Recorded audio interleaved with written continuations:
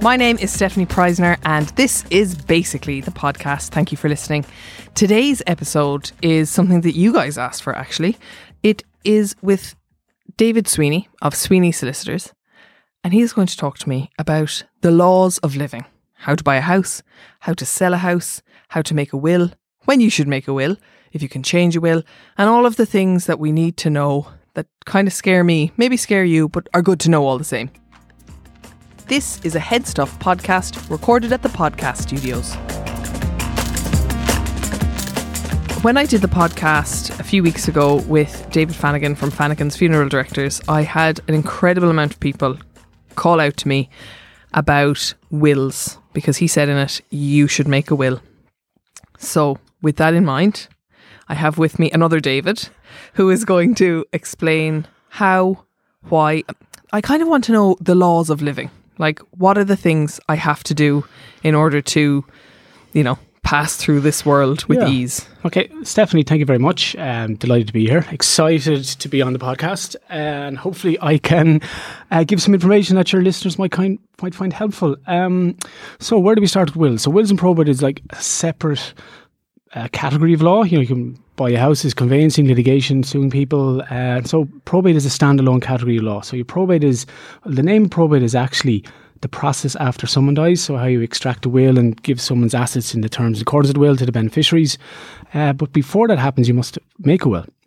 So not everybody makes a will when they die, and if you don't make a will and you pass away, there is a process for your assets. So there's a piece of legislation that came out in the 60s, it's the Succession Act 1965, and that's... So if you have no will, there's a natural order to who will inherit what you have. And is this things like your MacBook and your car, or is it literally everything that you own? Yeah, everything you own. So we would make, historically in our office, I'm in business 10 years on my own. I have my own office in Cork and Dublin, Sweeney Solicitors, and we've done hundreds of wills. So we always say, if you own property or if you have young children, you should definitely make a will. And the reason I say that is just cleaner when someone passes away. Your assets, obviously, they go down the path of where you intended, but if you don't have a will, sometimes there's a question mark of what you want to happen to your assets, legally, who should inherit them.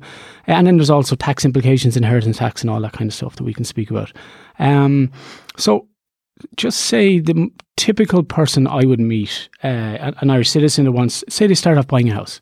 So the first time I would meet them, they would call our office, say they've met an auctioneer, they've seen a house on the street in a nice residence they want to live in, and they've gone through the bidding process and they go sale agreed on their house. So I'm going to go a long way around here and eventually get to where we want to get to. Simple. But just first time buyers, it's a hot topic at the moment. Even post COVID, I see in the residential market, for some reason, there's a huge bubble out there just right now. Do you mean that it's thriving? Thriving. Mortgage companies, banks are lending. I think... Is it because of the first time buyers scheme, that the government are putting in things to help people buy? There is a scheme called the Help to Buy scheme to help people buying the first home was buying a new house, and they've increased that up to €30,000 that the government will give back as a grant.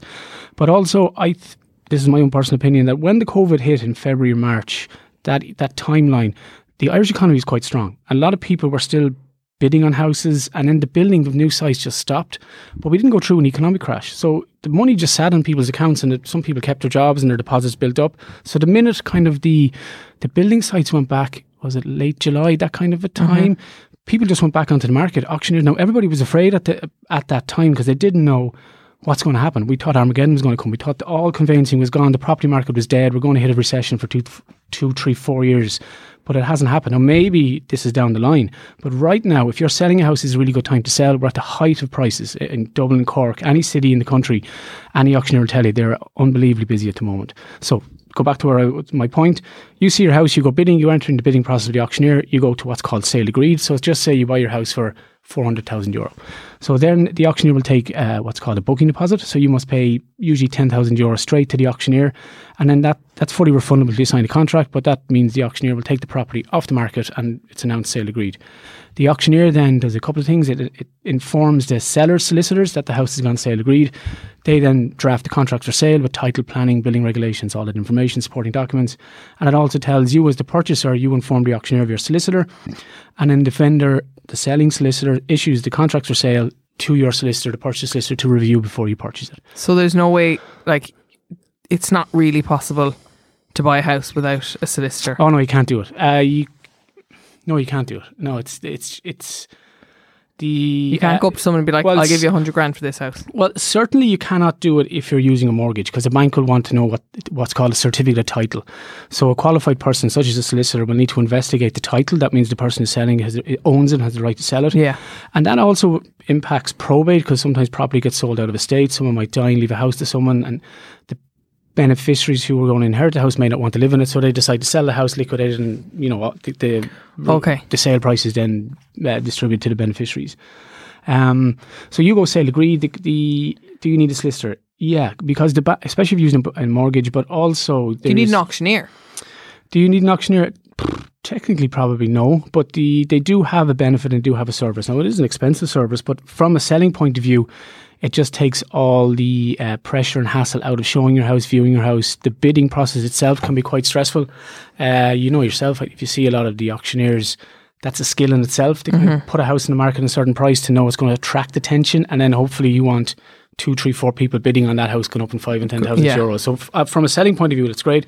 From a purchasing point of view, it's very, very stressful. But when you've gone sale agreed and your solicitor, now, before you go sale agreed, or in the timeline you see your property and you're bidding on it and you're going through the whole process with the auctioneer, you should shop around the solicitors, because you need to get some quotes. So there's a cost in hiring a solicitor to carry out the legal work. There's also certain elements to the fee note. You must pay stamp duty to the government, so you pay 1% on the purchase price to the government, and what happens there is the solicitor who acts for you in the purchase pays that on your behalf once it closes through Revenue Online Services. So you pay it to the solicitor, they hold it in their client account, and then they release it out to the revenue once you actually officially get your keys. There's a third element then, is the fees you must pay to register yourself as the new owner. So you must pay the land registry. So what's kind of happened in Ireland, I'm going to go in now to a kind of a long-winded history of title in Ireland. So historically there is two systems still. One is called the Register of Deeds, and this is going back to English times, the Normans, that if you bought a house, you had 2 documents. One was the indenture, or the conveyance, the document that evidenced the sale or the purchase, and one was called a memorial, which was the same copy. So 2 documents were physically sent to Dublin Castle. One was sent to Dublin Castle, put in the register book, and then you were sent back the memorial, and then when you sold your house on, you sent on the memorial with the indenture. Like the literal piece of paper. Like a car logbook. Correct, yeah. And then yeah, exactly like a car logbook. And then when the recession hit in the year 2009, 2010, that type of time, there was a huge property market upsurge in property in Ireland at the time, and the land registry decided that this system's too archaic, it's too slow, there's too much work in it. And like, you could get deeds, especially in areas of Cork, there's deeds going back to 1719, you have to get senior council opinions to make sure it's actually correct, that they decided to bring all the title together and bring what's called a folio system. So there's a new office in Cork, the Property Registration Authority, and really what happens now is that it's a digital system, and they just map your property out to the boundary, out to the middle of the road, or whether it's an apartment, however it's done. And then that boundary, that map is given a folio number, and say for Dublin, DN 123456 and F for folio.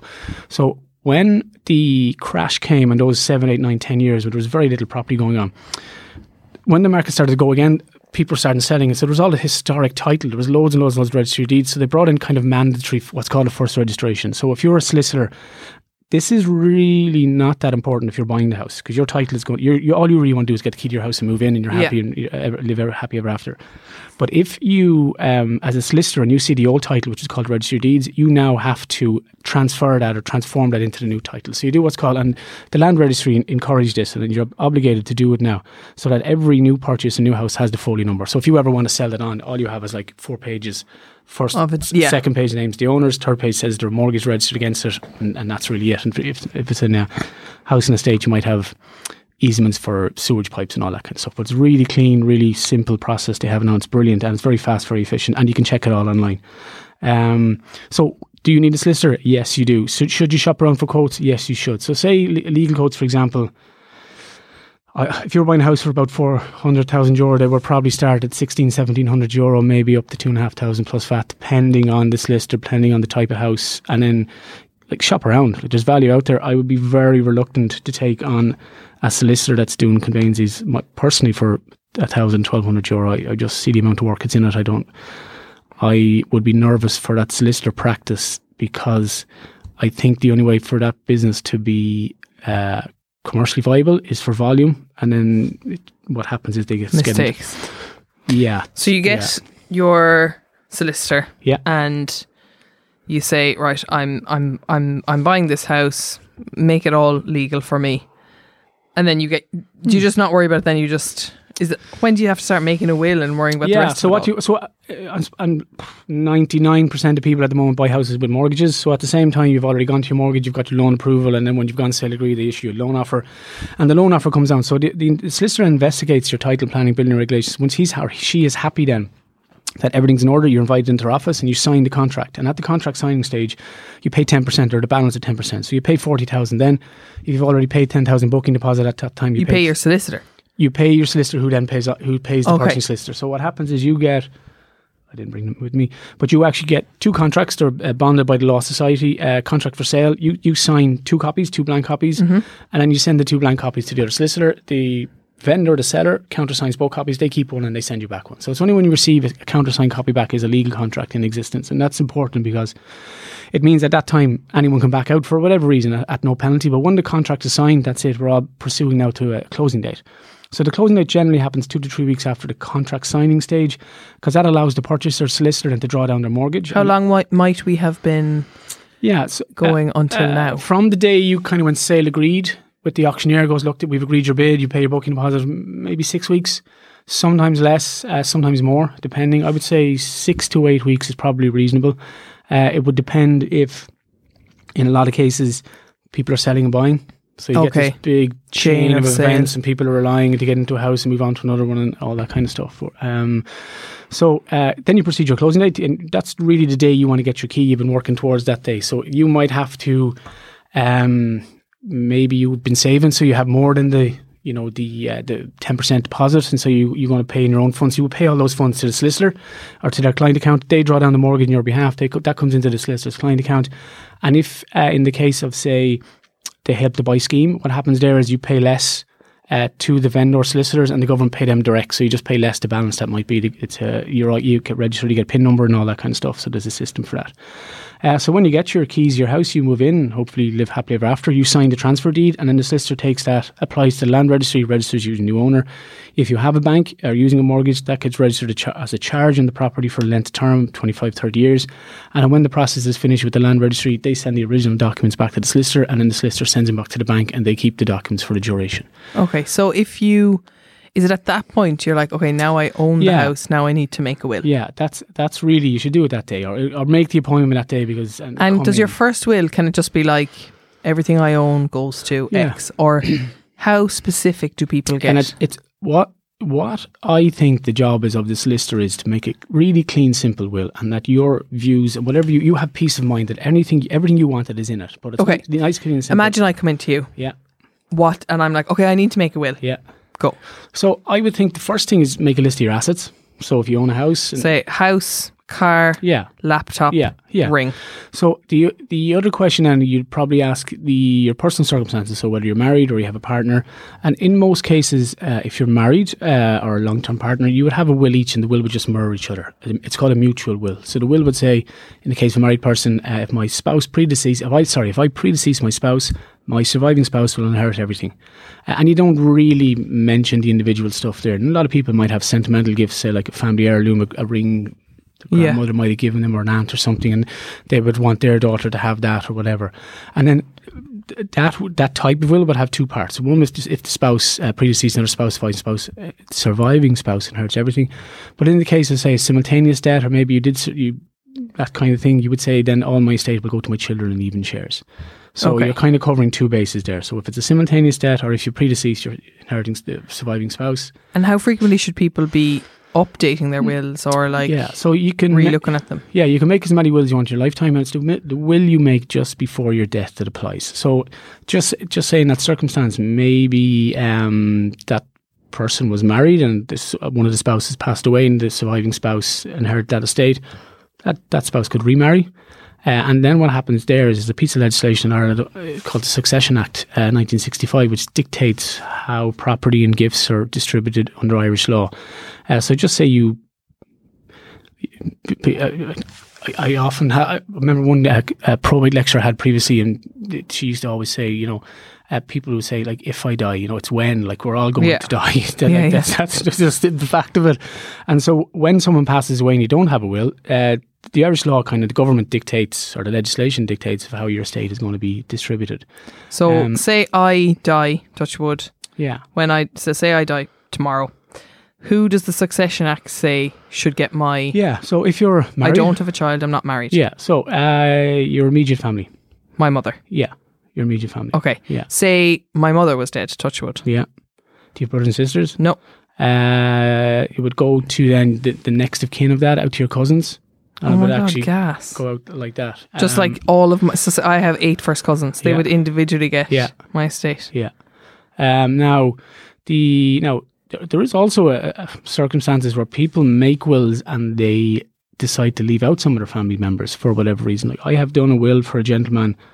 He was in his 70s and he wanted to leave out his wife. And they were still married, technically happily married. Did he have a will before that had her in it? Okay. No, his first time making a will. And he just wanted to leave her out. And there is protection for spouses. You can actually take an application to court if you have been left out of a will by your spouse who predeceases you to take an action up to a third of the estate. So it's a legal right share. You're protected. How frequently do judges look favourably on that? Oh yeah, you'd have a good quite chance. Strong. Oh yeah, you would. Yeah, but you have to proactively take the action to court. Like, it's a big deal to go to the High Court to take that. Well, I suppose it depends on the size of the estate, and it depends on whether the title of the house could have been in your husband's or whatever. There's all these little intricacies that you have to look at. And the very same with children. Like some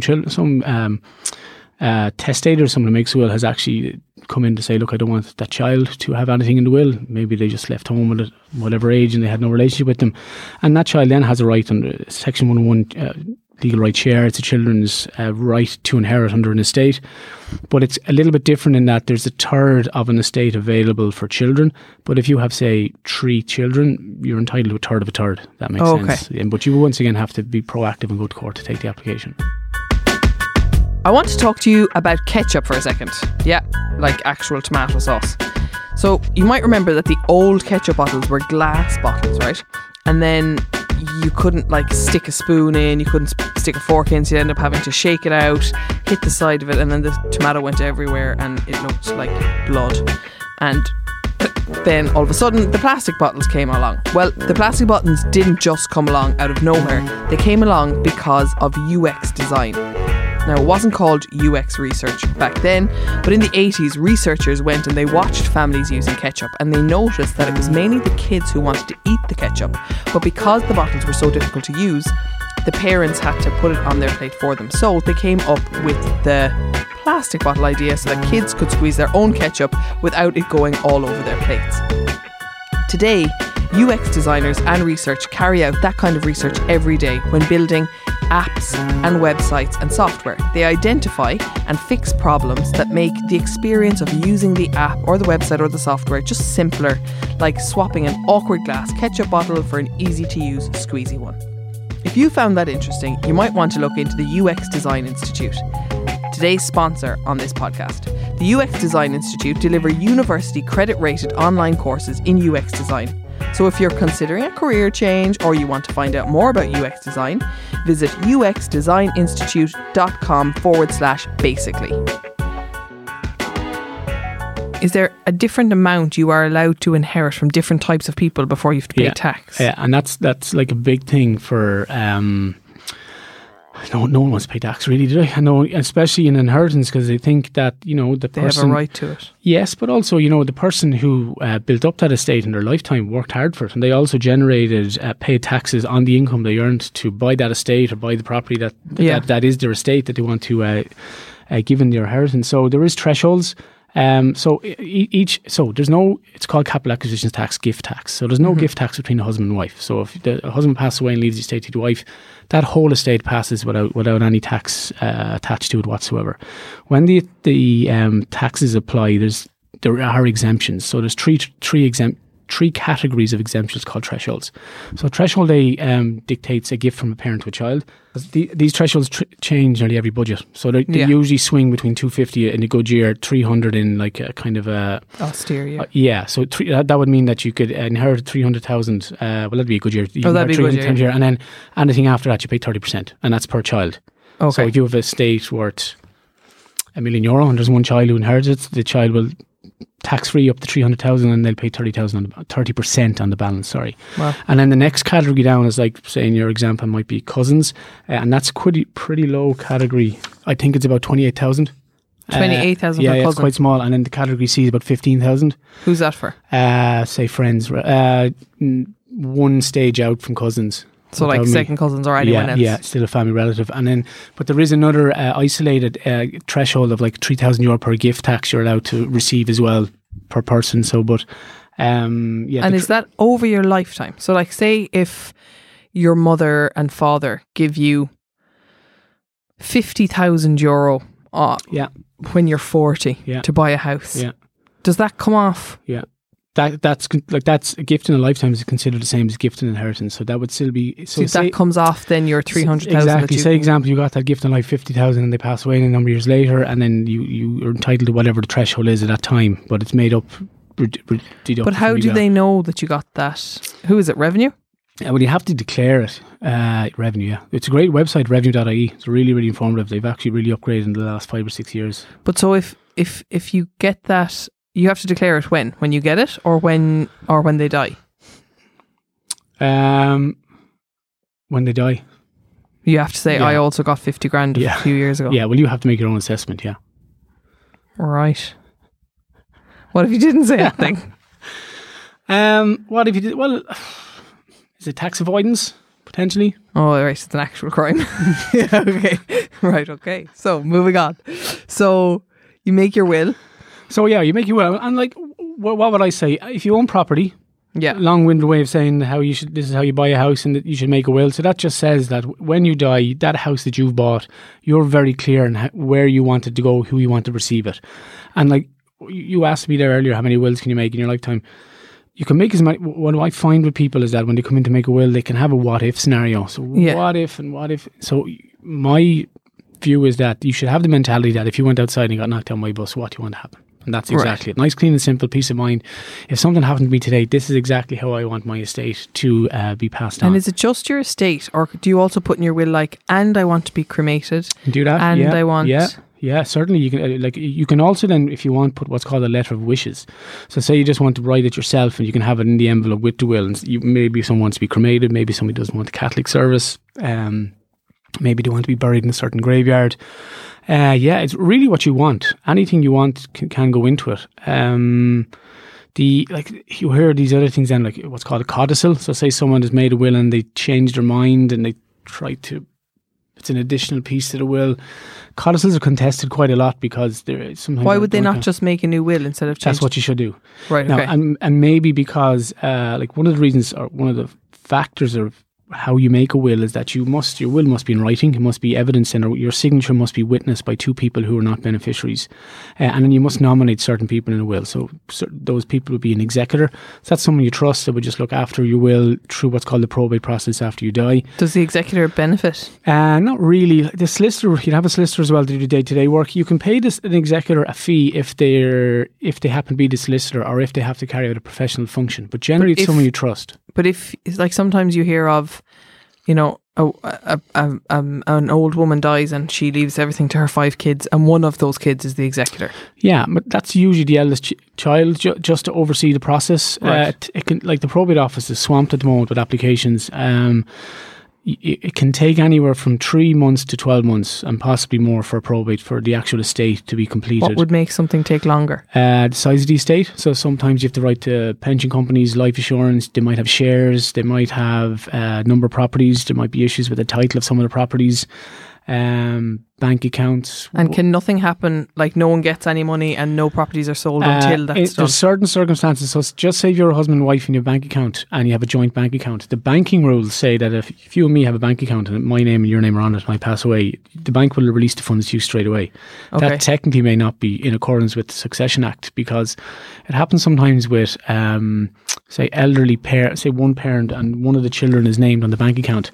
The technical name for it is it's what's called a presumed resulting trust. So what they're saying is that yes, you were on the name of the bank account with your parent, but you were just doing that to help them out. That asset, so that €50,000 in that bank account, was actually to be shared between all 4 or 5 of your brothers and sisters. Okay. Just because your name was on in the lifetime doesn't. The banking rules will say they'll just release it out to you.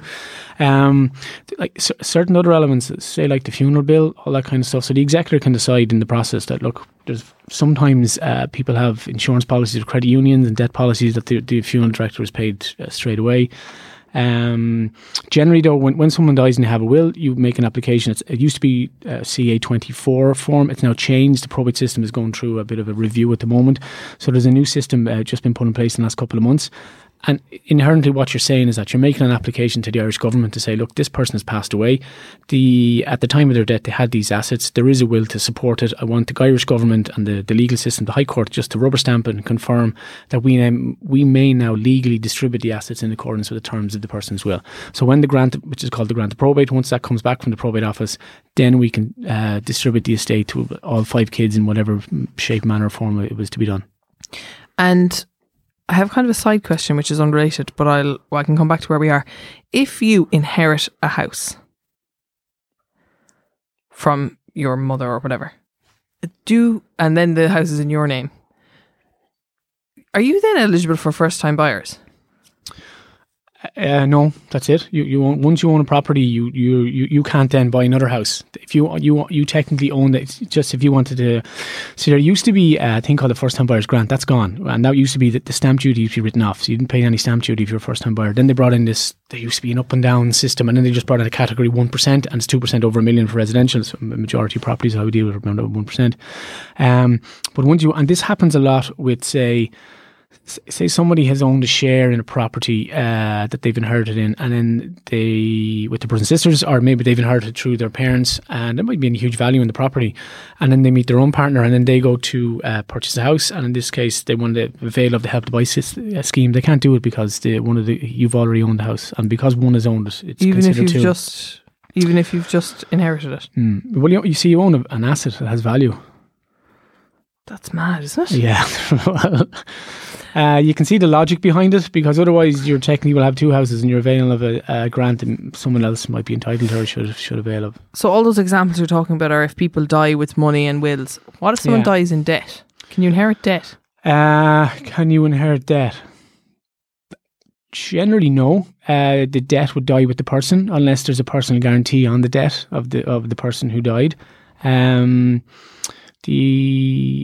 Like if you die and your house is in negative equity, if you inherit a house that's no, but like negative equity is kind of, so if someone has a mortgage on a property, they must have life insurance. You cannot have a mortgage and not have life insurance. Okay. The bank insists on that. So if somebody passes away with a mortgage, and even say the mortgage, if they bought at the height of the boom in Ireland in 2005, would that have been right? Mm-hmm. 4 or 5, and say they bought for €350, and then the house has gone down, it's now 280, and they still have a mortgage of 300. If that person passes away, the insurance policy clears off whatever the mortgage is. So if that mortgage is 300,000, so you're always inheriting houses that have no mortgage. Oh no, yeah.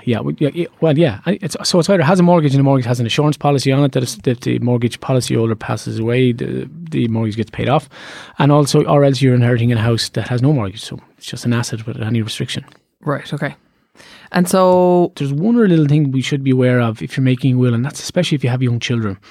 So young children, the Irish law is a minor, someone under 18. So you should, God forbid, something, and maybe we'll speak at the moment from, say, a married couple that has children, so a husband and wife, or we'll give that example. Husband and wife, and they have 2 children, say 4 and 6 years of age. Say they've bought their house and they're making their will of their house, and they'll say if one spouse precedes the other, the surviving spouse inherits the house. And in the case of a simultaneous debt, you can't own assets or property in Ireland if you're under 18, so you then must put in a structure in your will known as a trust. So to do that, you must have a trustee. So the trustee in this case, it's usually a brother-in-law, sister-in-law. You should, for any parent who's making a will for their children under the age of 18, there's 2 specific roles. There's 3. One is the executor, and that just deals with the will and the probate, and that expires 6 months, 12 months after someone passes away.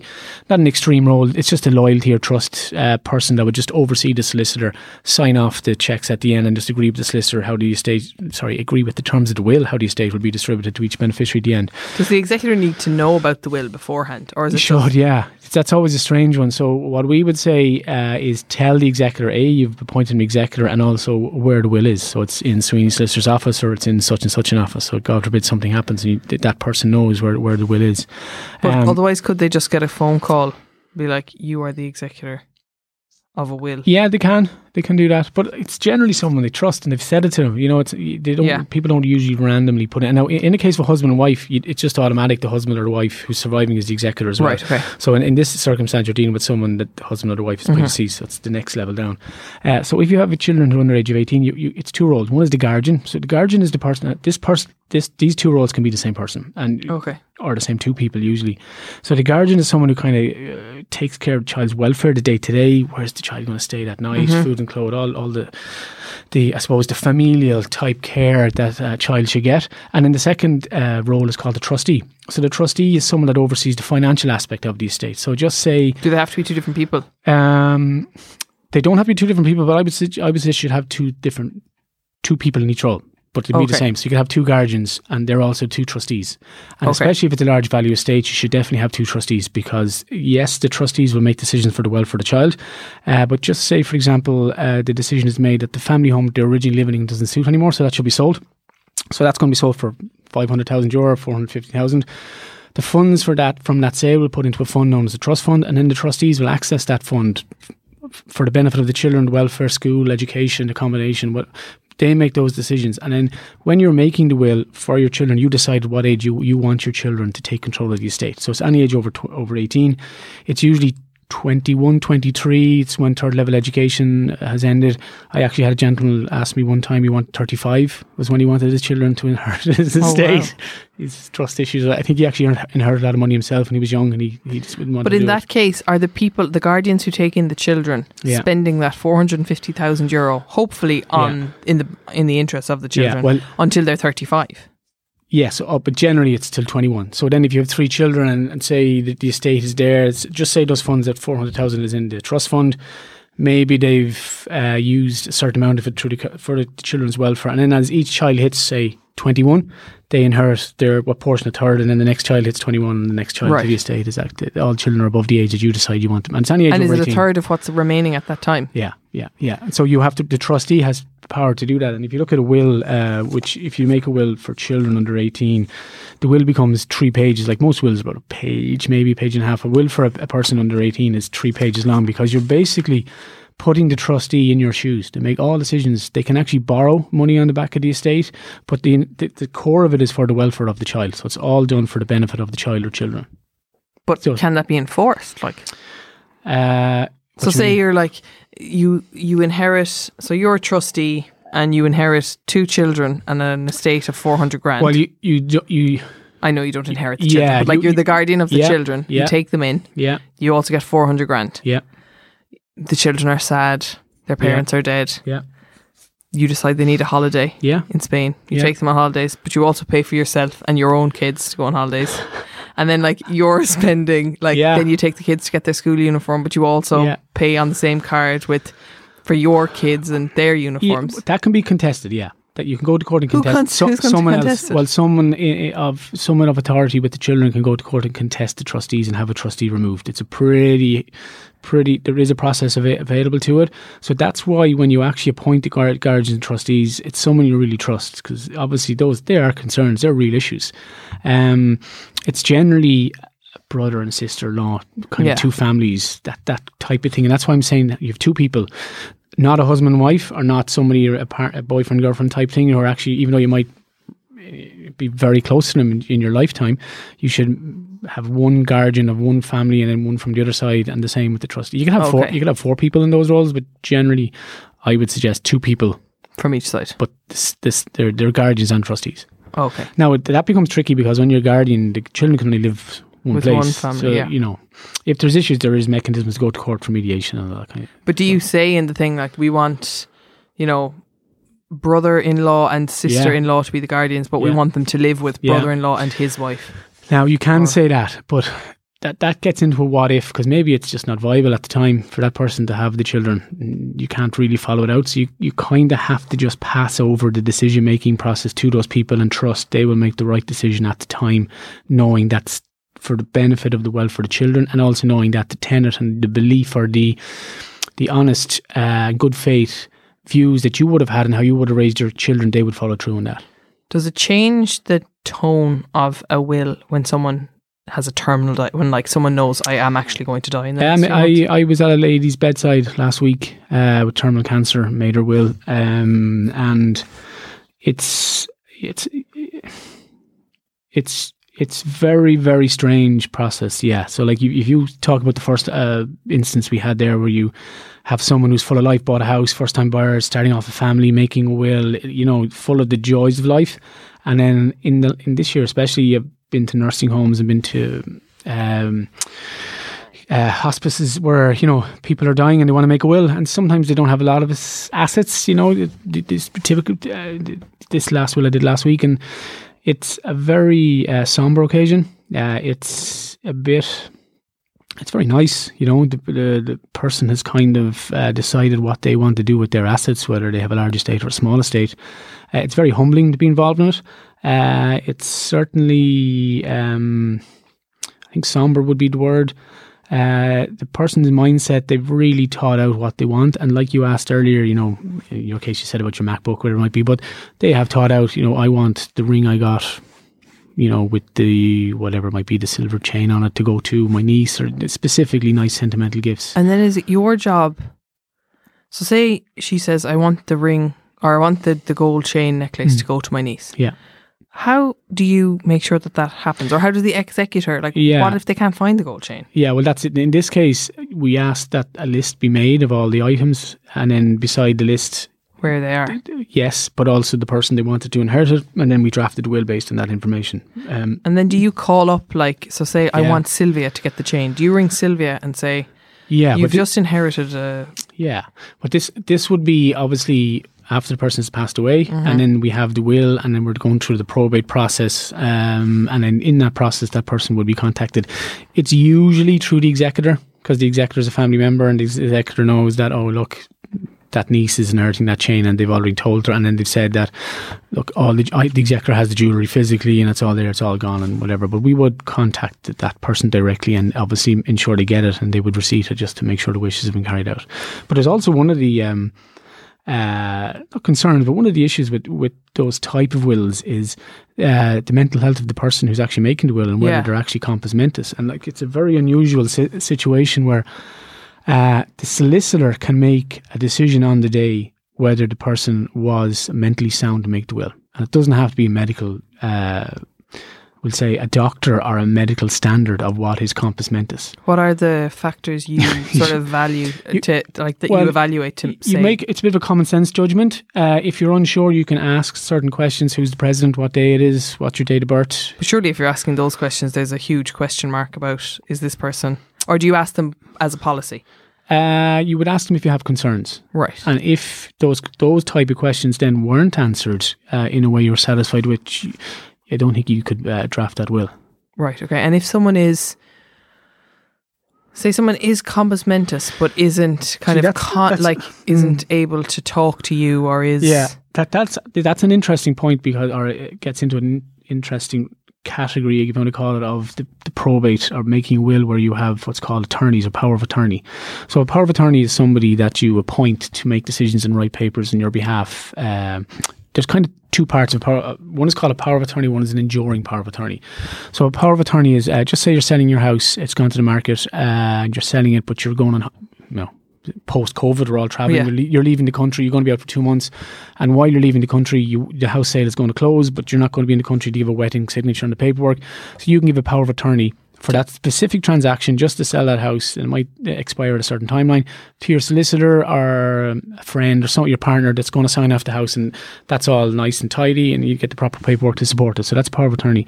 An enduring power of attorney, and this is something, is if there's a fear of dementia or mental health or something like that. So an enduring power of attorney means that if comes into play on a certain act, And that act would have to be a medically standard, and a doctor would have to come in and give an opinion that this person now has dementia or their mental health is deteriorating to such extent that they can't make decisions for their own benefit.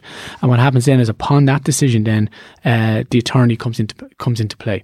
But that's all done with the court. You make an application to court to make the enduring power of attorney, make sure it's correct, and then any decisions. So, say for example, someone was in a nursing home, and say that the nursing home, they needed to change nursing home, but they had financial assets, and the enduring power of attorney, someone had to make a decision to pay the nursing home or transfer nursing home. You would go to court, bring the information to the judge, and the judge would oversee it and then either endorse it or decline it. What if someone had like a stroke, like immediate, so they all of a sudden become incapable of making their own decisions? Yeah, it's and it happens more often than you think. So obviously, if they're married, their spouse will hopefully take over all that, and the Succession Act again, 65 gives them rights. It happens a lot where there is no enduring power of attorney, and people are kind of frustrated. There's this period. Can you of time. make enduring power of attorney when you make a will? Being like, and by the way, you should. It's not done very often. It should be done. Where you just say, and by the way, if I compass mentis, whenever I use my faculties, I want this person to take over my power of attorney, my welfare, or whatever. Yeah, that'd be a good thing to kind of wrap in with the will, wouldn't it? Would. How much does it cost to make a will? The cost to make a will, generally around €100. How much does it cost to change a will then? Usually, if you went back to a solicitor, they probably change it for free, depending on if you're completely starting from zero again. A lot of people would do wills good faith, keep up a relationship with a client. If you want to take a harsh commercial view on it, when the person passes away, you're probably going to get the estate and the legal work out of that as well. But it depends. Like, a lot of wills are quite complicated. If states are large estates, so they might go up a couple of €100. I knew a woman. Well, my friend's grandmother once. She was a particular type of woman, and she used to be in and out the solicitor like every week, changing her will. Like if she had a fight with the husband, or the husband was annoying her, she'd take him out of the will. And then you get people who want to leave it to the Cats Home or charities, and like that's all valid as well, as long as it's done right. You can leave it. Now in Ireland, there is it has to be drafted correctly. You can't just say the Dogs Home. You have to get the CRO, the actual registered office name, and it's kind of gone through. Not similar to a trust for a child, but there's a certain mechanism you have to have in the will to ensure that the charity gets it. Right, and is there, like, do people have to be aware? No, they don't. People don't have to be aware that they're going to inherit something. No, they generally don't. No, they generally don't, unless there's an expectation if you're a spouse, family, or if you're a child and the other spouse is predeceased or something like that. But a lot of the time, especially the sentimental gifts, the like the ring or the brooch or whatever, it's nice to pass on a family heirloom, and cash gifts. People often don't know what they're getting, and a kind gift from the person who has passed away. And does it have to be legal? Like if you are the type of person who, doesn't not that they live off the grid, but some people are kind of anti-establishment, and they write their will on the back of a Phoenix magazine and sellotape to the inside of their wardrobe. Is that technically, if it's in writing, if it has you revoke all former wills. So like I have a will here, so just for example, I Stephanie Preiser, not to be morbid. Yeah, come on, let's do it. Just for GDPR, I won't name the persons here. So I Stephanie Preiser of where are we? Pearse Street, Dublin. And so they don't make this as in for my last will and testament, hereby revoking all former wills and testamentary dispositions at any time heretofore made by me. So that's a standard opening paragraph you have in every will. It's basically saying you can make as many wills you want in your lifetime. But all the last ones are now defunct. Exactly, yeah. And that happens. You don't even have to destroy those wills. Just the very fact you made a new will, and it's the will that's last in date. Mm-hmm. From when you die, it is the will that's valid. So then you say, like, if you have a partner, event your partner survives you by a period of 30 days, the following provision shall apply. Point your partner. If your partner survives you by 30 days? Yeah, so this is the thing. What if people die within 30 days? So then the explanation for that is just say someone's on a life support machine. Yeah. And just say you're not married and it's not covered by the Succession Act, but you have a partner, and you say you have a will and leaves your estate to your partner, but say your partner's will is a different intention in it. Say his will, in this case, wants to leave his will to a child you never knew about, say living in America. Mm-hmm. So if that person dies within the 30 days, it's considered simultaneous debt. So both wills would just be divided up. Treated as 50-50 separately. as they are, yeah. But if, say, the gentleman dies outside the 30 days, all of my assets go to the child that I never knew about in America. well, they will go to him first.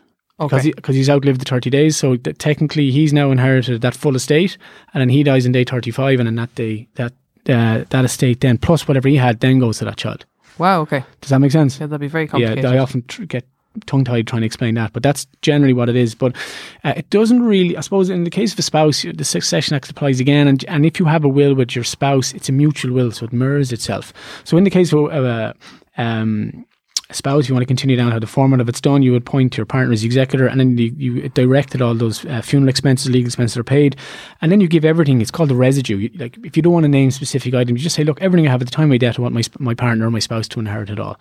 If, say, you don't have a spouse, you can just say, look, I want all my brothers and sisters, I want my cousins, I want Mary to get the house, Johnny to get the car, Chris to get the laptop, and then everything after. Every will should have a residue at the end. It's just a catch-all, just in case it hasn't forgotten. Anything else I have at the time of my death will pass in even shares to whoever you decide to leave it to. And this is a very strange question, but what about the actual stuff that's on you when you die? Yeah, like your watch and your ring and your cash in your wallet. Yeah, like they're assets. They're part of your estate. So likely again, if it's something of real value, you specifically want someone to have it. If not, that watch or that ring just becomes part of the residue, and then a value is put on that. And someone might say, look, I want now.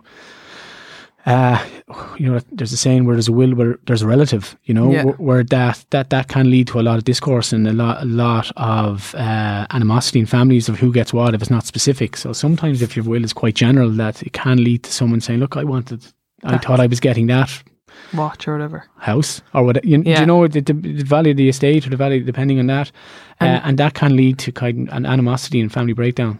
If, say, someone is a bachelor or spinster, I hate that word, but bachelorette, someone who never got married, doesn't have any brothers or sisters, they can't fight, like, would a solicitor, if someone dies intestate and has no upfront next of kin, those really sad stories you hear of people who've known at the funeral, how far down the list you go looking? Well, technically the last inheritor is the state, the Irish government. Okay. So if there is, and it does happen, not very often, but it does happen that. So what would happen in that case? First of all, if just say someone died and they think someone thinks that person had a will, but they're not sure. So that goes through the Law Society of Ireland. So you regularly get emails from the Law Society say, look, did anybody ever do a will for such and such a person? This address has just passed away. Will you check your will safe if you have it? And maybe there is no will. And if there is no beneficiaries, they trace as much as they can, but the Irish government is the end beneficiary of any unclaimed estate. And then I'm always fascinated by the bit in the papers where it says, like, John Brennan of Pearse Street, Dublin, died and left an estate of. Yeah. Like, how does everyone's will become public information in the paper? That grant, it is, potentially. That's how it, like, basically. Is it only that some solicitors put them in the paper, or does everyone's go in the paper? How does that happen? Does everyone go in the paper? Like, do you write to the paper when someone dies? No, you wouldn't. No. How do they find out? I think they just look for big estates and they publish them just for public interest. Oh, right, okay. That's, oh wow, like that famous person. So whoever might pass, if you an example of a famous person they left. But even when they're not famous people, it's just usually a small little paragraph of like 10 names. Yeah, they are generally like over 1 million. Yeah, I think it's public interest. It is a public document, the grant. So not every estate is published. Not everyone is published. I don't really know. Is there a way of making your estate private that doesn't happen? No, because like it's a government document. The grant, once this grant is issued, it's public. The will is public then as well. How the old systems of CA24 were basically you wrote down all your assets. So say the value of your house, you'd actually have to get an auction out the value at the time of death, pensions. Say that all adds up to like €800,000, and you take off the cost of the funeral, €4,000 or €5,000. Sorry, we did that podcast earlier. Yeah, funerals are dear. Oh yeah. Depending on what you want, and the coffin, the casket, all that kind of stuff. Is it possible is it possible for an inheritance to end up costing you money? No, because the gift just fails.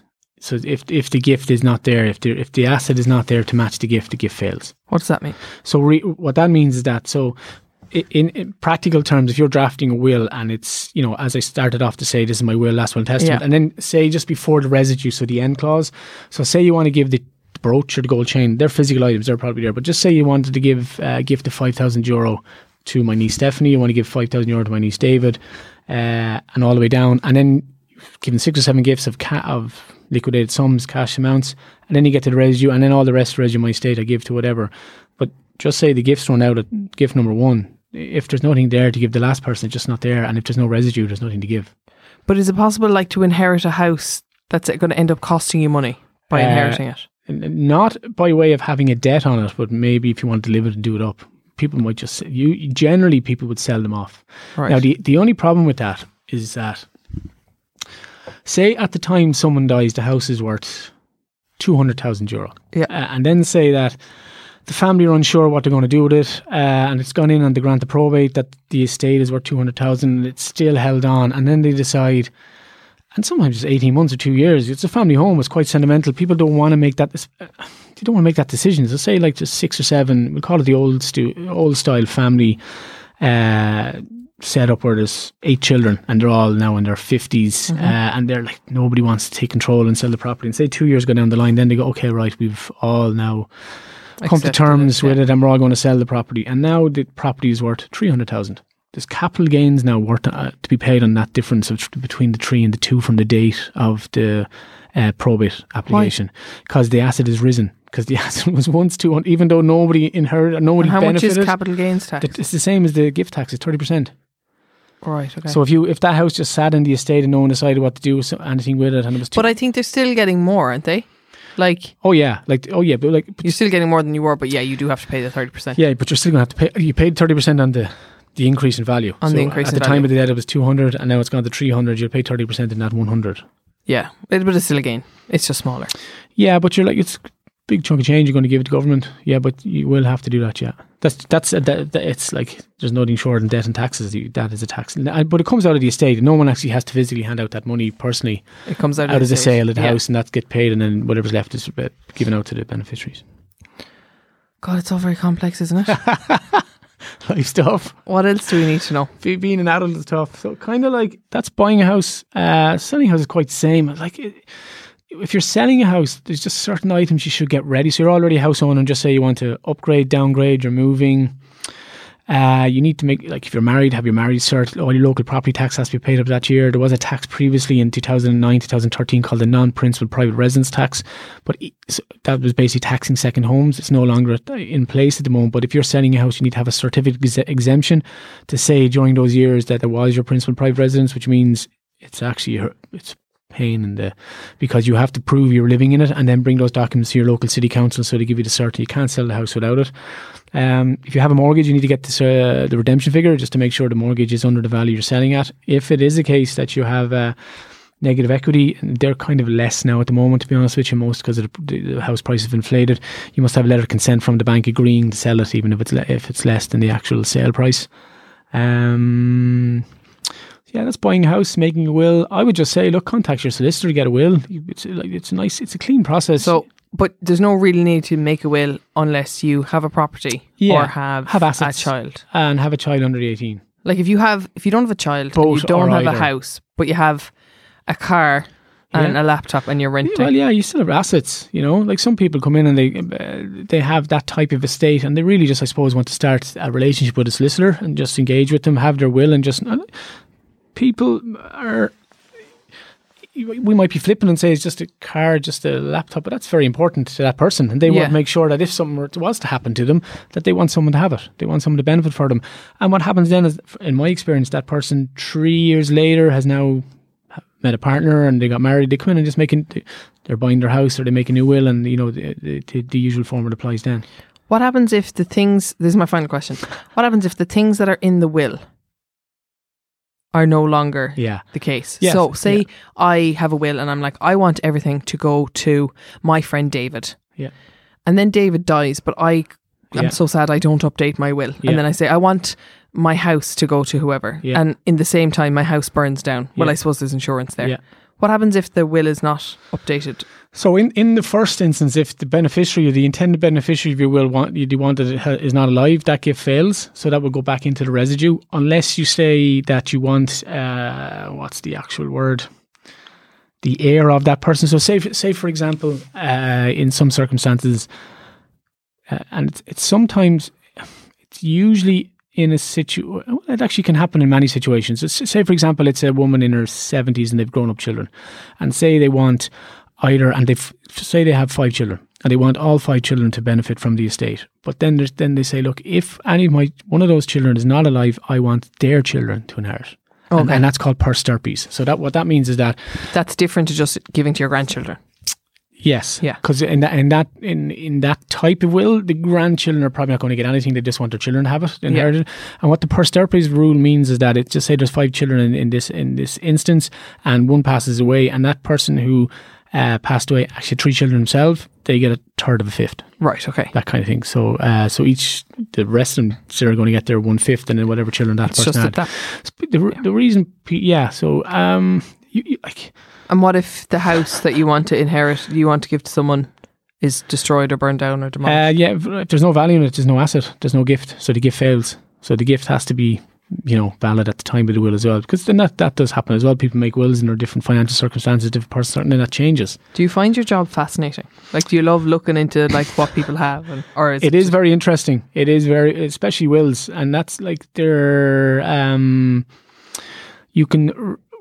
When I set up business 10 years ago, I had moved to Cork, and 2009 to 10 kind of recession period. So I set up, and I was new to Cork, and I wanted to kind of establish myself in Cork City. So there was a thing at the time with Joe Duffy and these people. It was called Fibre Friday. So they were trying to get people to spend money in their economy for €5. So I started advertising wills for €5, and then we started putting them on sites like Groupon and Living Social. Now, lots of people have done it since, and in the end we drafted nearly 2,000 wills. So we've actually built up back then, like we've probably slowed down the last five years, I'd say, with the wills. But I saw, it was a real eye-opener. At the time, there was kind of 2 main categories of people. One was like the couple in their 30s with the young children. I wanted to make sure the guardianship and trusteeship and all that was correct. And then we found the couples in their kind of 50s to early 60s. And what I found with that, even though we're in a recession, there was quite a lot of wealth in the country. A lot of people had their houses paid off. They had a second house, lots of pensions and assets. They wanted just to have reassurance that if something's happened to me or my spouse, I want to make sure my children are looked after. And in some ways, people wanted to ensure that I want my children to be looked after, but I don't really like my child's partner. Yeah. Can I protect against that, or how do we do that? And that's just a reassurance. So and in all that, there's every like, life is so unique and specific to certain people, and like you have the spinster who wants to come in and leave her money to all her nieces and nephews and some to charity. You have the typical husband and wife scenario. You have same-sex couples. At the end of the day, you just want to provide service that's, they have peace of mind, and the will is nice, clean and simple, so that when they do pass away, their wishes are carried out exactly how they wanted them. Final question. What is the strangest thing someone has put in a will? I thought the strangest one was not giving the estate till the person was 35. That is a little bit bizarre. Yeah, I really want to know the backstory to that. Like people try to kind of like get into the my book collection, and like we have done it. The will just becomes just a gift of a book collection, specific books. They kind of get into the residue, unless it's a really sentimental gift. Whatever, anything and everything. Yeah, you've seen it all. I've had someone left all their money to a cat charity, substantial estate. It's mad. Whatever, I mean, they obviously love it. And that was close to that person, that charity in her life. She was that's who she wanted the estate to be benefited of. I'm going to go and have a think about who I want to leave what to. David, thank you so much. Thank you. It was a pleasure. We'll do it again. If people want to hear more about what you do, you have your own podcast. I do have it. I'm kind of, I suppose, I actually love social media. I love broadcasting. I love this type of stuff. It's very exciting. And I started my own podcast called The Sweeney Show. It's on the Sweeney Sisters Facebook page about 2 years ago. It's a video type thing. And then when COVID hit there in March, I kind of went, because I just happened to live within the 2 kilometres of my office. So I learned how to edit and do all that kind of stuff myself. So we were doing them all through Zoom. So nearly 50 podcasts done, and lots of them have discussed property, discuss family law. Lots of really, really talented and expert lawyers have come onto it in the last 6 months. And people can find those on Sweeney Sisters' Facebook Actually, we page. just put them up on the Sweeney Sisters website, sweeneysisters.ie. Great. Thank you very much. Thank you so much. Oh, actually, I brought you a gift, 2 gifts today, because... Do I have to pay tax on these gifts? They're under the threshold. Are they under the threshold? You're from Cork, and I've got some friends who've got a Cork company. So this is called Velo Coffee Roasters. So this is a coffee company in I Cork. love coffee. So I've seen this. This is on across from the RT studios across the river. that's it. Well, that's the cafe, but this is the actual roasting company. It's a separate company now. What a nice bag. And this is also... I'm not sure. Do you drink alcohol anymore? I don't, but Okay, my maybe- boyfriend does. Oh, great. This is a local company, Kinsale Gin. Ernest Canton has a couple of bars. So I'm happily pass this on with good faith. Thank you so much. There you go. Enjoy. Just a little gift from Cork. 2 good, great Cork companies. I'll be down there Fellow at the Coffee weekend. Roasters and Kinsale Gin. Thank you for having me on. It's been a pleasure. Thank you. That's our podcast for today. I hope you enjoyed it. If you did, I would really appreciate if you would share it online, like it, rate it, review it as much as you can. That is one way that you can really help me to reach a greater audience. Our music is by Only Ruin. Our graphic design is by Cathal O'Gara. And we are mixed by Alan Bennett.